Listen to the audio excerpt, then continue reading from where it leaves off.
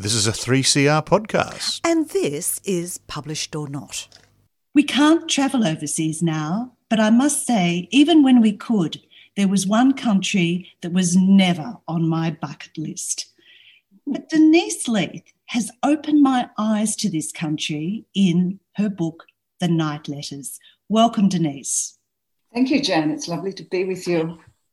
Sophia's father and I shared the same desire for Sophia to get out of this country and come home to Australia. So where is Sophia living? She lives in Kabul, in a place called Shahir Square. It's an imaginary place, of course. I'm a writer of fiction. And Shahir Square is near the old city, so it's thick in the middle of Kabul. And it's a rather large square, and it's cobblestoned. It has two trees in the middle of it, a pistachio tree and a fig tree, and they're ancient trees that came from an ancient garden, because Shahir Square used to be part of a very wealthy man's home and part of his garden. And all around the square are the shops and the houses of the people who live in Shahir Square. So when Sophia looks down from her apartment, which is in a house in Shahir Square, and she has the only little balcony there. When she looks down, she's looking down over the top of the trees and to the shops and the cobble square, and across opposite is where her doctor's surgery is, so she can see her surgery so she only has to walk across the square every day from work and home. You describe it with so much colour, and you give all the inhabitants their own history. We know that it's an old square because it has a tea house.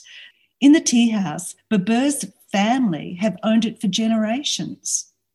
That's right. In fact, his uncle, and this is not that he exists, but the uncle that I talk about exists. He was one of the conquerors of Kabul and Afghanistan, and he loved, back in those days, and I think it was 1600s, he loved Kabul so much, and it was so beautiful, that he said that when he died, he wanted to be buried there, because if there was heaven on earth, it is this, it is this, it is this. And that's not how we see Kabul anymore, or Afghanistan. It isn't. What we do see quite often when we see Afghanistan is older people, and there's quite a few of them in this square. There's Iqbal, the cobbler, and he learned cobbling from the age of 6, and now he's old and has failing eyesight. There's also Amar, the apothecarist, who seems to have an interest of Bainez, the police chief's wife, who always comes out of her gate with her canary and sweeps that very pomegranate tree you spoke of. So these people are in the square, and Sophia is watching them. Now, we didn't actually say what she was doing there in Afghanistan. Okay, so Sophia is a young Australian woman. By the time we meet her, she's in her about mid-30s, early to mid-30s. And she had always been fascinated in Afghanistan from a small child. And I got this idea because I wasn't fascinated in Afghanistan, but a number of years ago I did a book on war correspondence, and one of them, Donatella Lorch, who worked for CNN, she was telling me how she, from a tiny age, had been obsessed by Afghanistan. And so this is how I got this idea that Sophia was obsessed by Afghanistan. And when she finished her medical degree as a young practitioner, she saw an ad for a position to work with the women in Shahir Square with Dr. Jibril, who owned the surgery. He, of course, couldn't work with women, and he employed her. And so she packed up and went to Afghanistan for a year, but of course she stayed a lot longer. When she first arrived in Afghanistan, she went to a hilltop village to help a doctor there. Now, he's also with the MSF and the UN, and makes a reappearance in her life 5 years later. But it's in that hilltop village that Sophia gets into a certain area of doctoring. What's that? What Sophia does there, because she goes to that hilltop village called Jibril, the doctor she works for, they really want her to stay, and they're not sure that she's committed to staying to Afghanistan. So she'd been in the country for 6 months, and he says to her, you need to go and see some of the country. So she hears about a doctor from MSF who is working in a village high in the mountains of the Hindu Kush, and she goes there to work with him for a very short time. And when she arrives, he's really happy that she has arrived, because he says one of the things they really need in this village is midwifery. They need to help the women, because there's a lot of women and babies dying and in childbirth and from childbirth.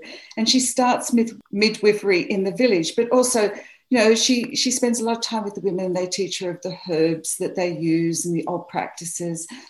But she decides to stay after that. And that's what she does for the next 5 years, because we meet her 5 years later. Look, I'm going to get Denise Leith to read from her book about the night letters. And this is how the locals back in Shahir Square think of Sophia. Okay, so this was when Sophia first arrives in the square. It didn't take long for the word to spread among the women of Shahir Square that the new foreign doctor they had originally told Dr. Jibril they did not want was a sympathetic ear who could be trusted with their secrets, and the floodgates of female dissatisfaction descended upon Sophia's surgery. Although the women were soon arriving with legitimate and mostly diagnosable illnesses, the precedent had been set, and the women came to expect their consultation time to exceed an hour, covering a wide and varying range of concerns which might or might not include the marital, the familial, social, and political. And what the new doctor wasn't told about a neighbour's wayward son, or a cousin's useless, no-good husband, or Afghanistan's corrupt politicians was not worth knowing. Unwittingly, Sophia had become a therapist for the women of Shahir Square. Well, we know that women's lives changed when the Taliban were in power, but we also see that within some families, women are still very much respected. Sophia works with Dr. Jibril. Now, he may be male, but his wife, Zara, is definitely his equal. Oh, yes, I think Zara's in charge, and he knows Zara's in charge. And in fact, you can tell in the book that he loves her to death. She's so brilliant and so interesting, and Zara is definitely in charge. Now, and she's such a she does lots of work in Kabul, and she's a very strong woman, very strong. In contrast, Sophia lives above the chief police officer Wazim's house, and we learn also that his wife is a force to be reckoned with. Yes, Benez, I wouldn't like to come across Benez in the dark night. Benez, but of course we do learn later on that, I don't know how you felt, but you love Benez. She's really this gorgeous character that's very grumpy and dressed in black, and the only thing Americans, taught her that was worth learning was the fact that sleep deprivation is a form of torture. She learnt that from watching the news when they were in Iraq. And her husband, of course, snores really badly. And she used to complain to Sophia that, his snoring used to keep her awake, and she didn't know what to do about it. But then she realised that snoring was a form of torture, and so she thought that would be a really good reason to kill him. Reason to kill him, and she'd get off because he'd been torturing her whole life. But of course, she loves her husband, and he absolutely adores her too. Yeah. No, well, there's dreams and there's realities, and unfortunately, there's the Jamal Mina slum area. Now, this is also a rather unsafe area that Sophia goes to help with Tabin, the woman who runs the clinic there. Well, women do run businesses in Afghanistan. I mean, I remember reading about a woman who ran a taxi service out of Kandahar, and Kandahar is pretty terrifying. Kandahar is now Taliban territory again. Taban, I think, was able to do that. Of course, Jamal Mina is a real place in Kabul, and it's the slums that go up the mountains around Kabul. Kabul is in a valley, and the people who flocked there for different reasons over the last 30, 40 years had to build up these mountains, which have magnificent views, but they live in abject poverty. And she's able to stay there because she does good work for the people in the slums, because she also gets support from Jibril and Sophia. They support her working in the slums. and because her brothers now support her working in the slums after a little talk with Jibril. They didn't like her working in the slums and not asking for money, but the Jibril third tenet of Islam is charity, and her brothers were wealthy. She was seen to be deformed because she had a hair lip, so she wasn't marriage material, so she had a more independent life. But this is where the crux of the book comes. There are young boys who have started to disappear from the slum, and one of them is a nephew of Safia's patient. This is where we learn about Bacha Bazi. I think I might have pronounced it incorrectly, but can you explain what it is? So Bacha Bazi is boy love. It's pedophilia, accepted in Afghanistan, but it's widely known to happen in Afghanistan. It's illegal, but the police don't really do anything about it for all sorts of reasons that are explained in the book. Young boys are taken or they're sold by their parents who live in abject poverty, and they're taught to wear makeup and dance and dress like girls, and they perform in dancing for groups of men, and then they will, at the end of the night, by their owner, even be given away to someone or kept for himself or bought for the night. It's awful. It's the underbelly that we have in every society. It's mentioned, even in Australia, there's tours for Western men to Asia or Catholic priests, perhaps. Oh, yeah. It does happen everywhere. What you brought out, and it's the title of the book, The Night Letters. I feel that there could be a love letter written at night, and who would be the sender and who would be the recipient? Or Taliban were known for their night letters, but these were targeted specifically with what anybody had done wrong. But these letters were very simple. All they said is, if you don't stop, someone will get hurt.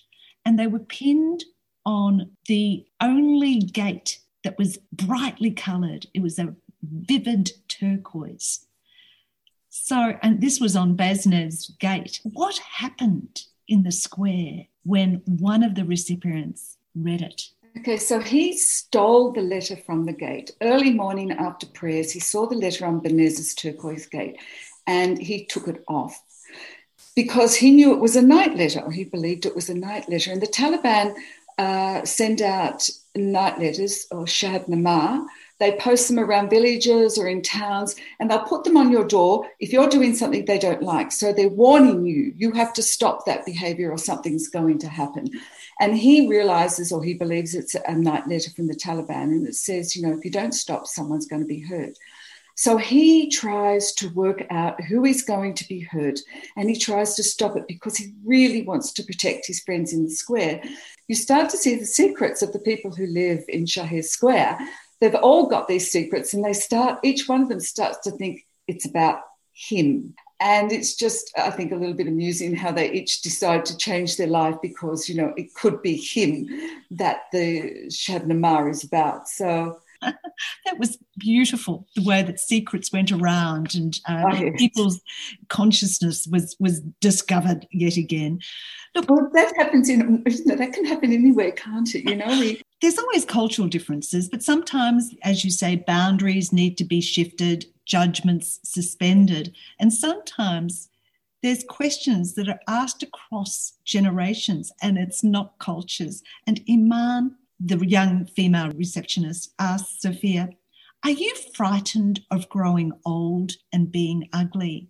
And it's here that there's a verse of poetry recited back to her. The poem is absolutely beautiful. I discovered it quite by accident, and it's by Jeanette Akinis, and she's an American woman, and she wrote the poem about her mother, and it's called Beneath the Sweater and the Skin. That's where your book starts. And would you just read the first verse? Okay, I love it. How many years of beauty do I have left, she asked me. How many more do you want? Here is 34. Here is 50. The whole book is worthwhile reading, but that poem at the front is just amazing. And then, Denise Leith, you go right at the very back, and it's something I so believe in. You talk about editors? Editors are so important, and we really don't give them enough kudos. My life, as I said at the beginning, would never take me to Afghanistan, but your fiction has given me a wonderful little look in. So The Night Letters is set in Afghanistan with its ongoing problems, but also with the wealth of characters who an Australian doctor meets and learns of their secrets, friendships and loves. Denise Lee, thank you so much for your wonderfully entertaining book, The Night. Thank you, Jan. Thank you. I really appreciate it. And now it's David's turn. Breaking the law to solve a murder could be just as bad as committing murder to subvert the law.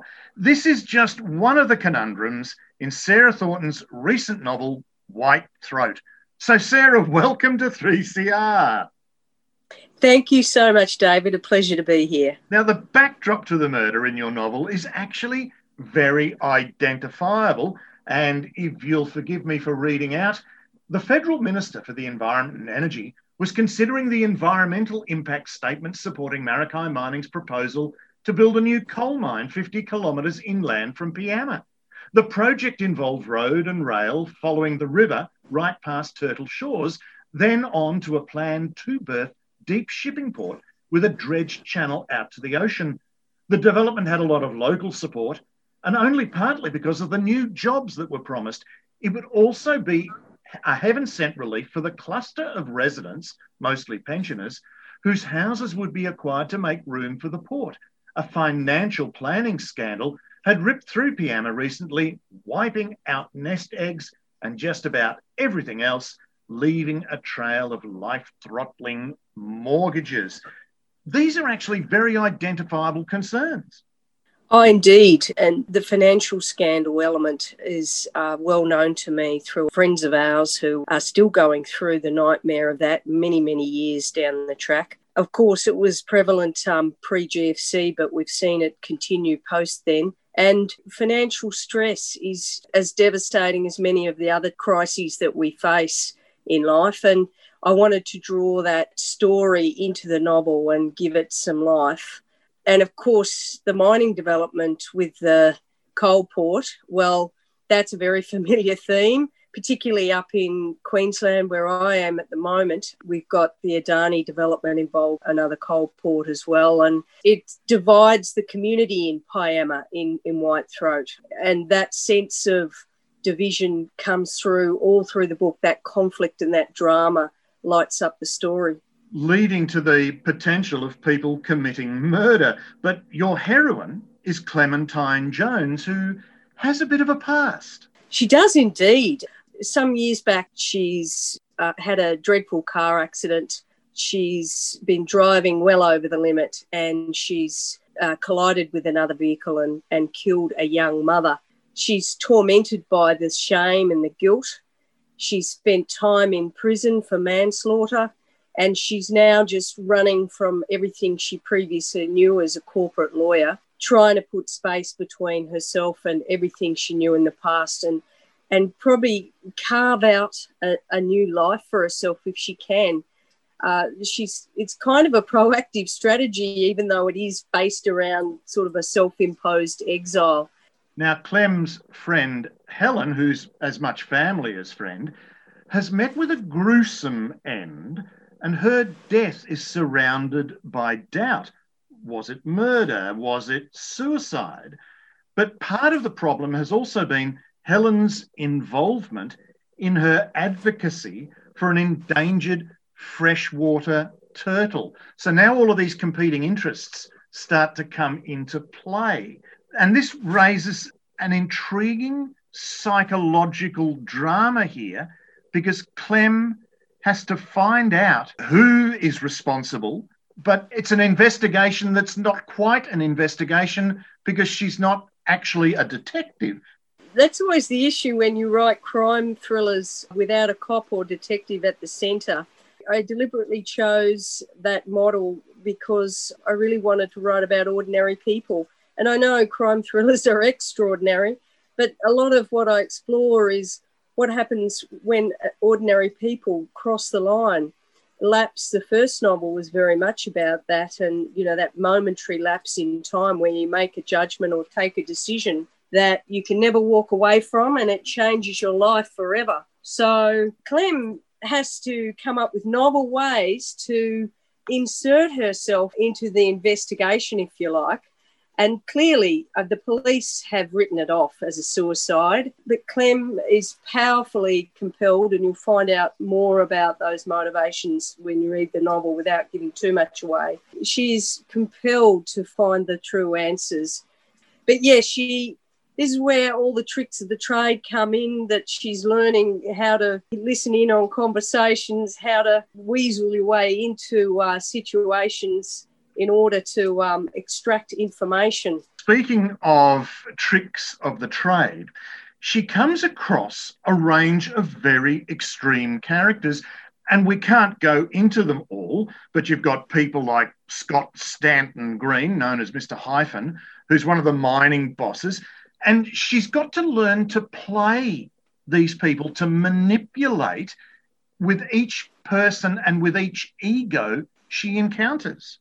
Yes, these are sort of skills and expertise that she's brought with her from her corporate lawyer days, which involved a lot of negotiating and trying to get deals over the line. And so she uses those skills, those negotiation, bordering on manipulation skills, to extract information. And yes, quite often she's somewhat of a chameleon, taking on a certain persona in different scenarios in order to have the other person trust her to speak, or at least open up in some way. She's playing on their ego. Yes, she does indeed. Clem's got her own giant-sized ego, I think, but so she knows how to handle that, and she successfully leverages that to extract the information she needs. But you've got people like Karen Bickerstaff in public relations, who's very pretentious, Ralph Bennett, a pensioner, who is quite extreme, and each and all could be sort of implicated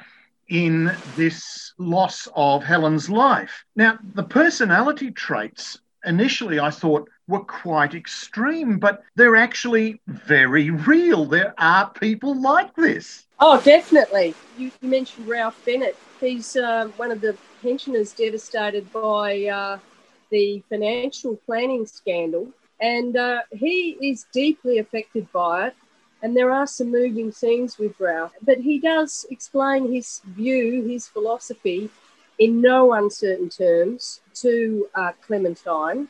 She's speaking on behalf of the Wildlife Society group when she speaks of saving the turtle, and he's saying, well, you're putting reptiles before humans, and that's real. That's not an argument that's lost on me. They're passionate. They're in a very difficult situation. The character who's perhaps the most complex in some ways is Matthew Torrens, a former violent standover man, but he's got a heart of gold and he's Clementine's friend. Yes, Matthew Torrens is one of my favourite characters to write, and he does appear in Lapse as well. He's just a big-hearted man whose sense of loyalty is so magnificent, and it has led him down paths that he should never have gone down, and that includes his standover days.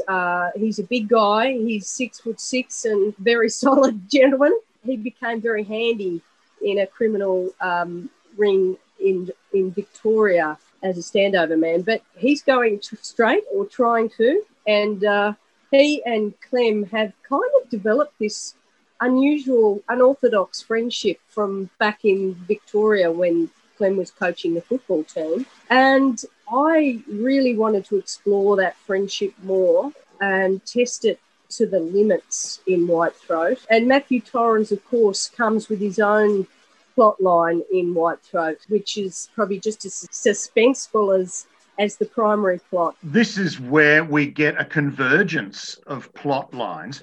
Clem's life is actually being threatened, but so is the life of Matthew Torrens.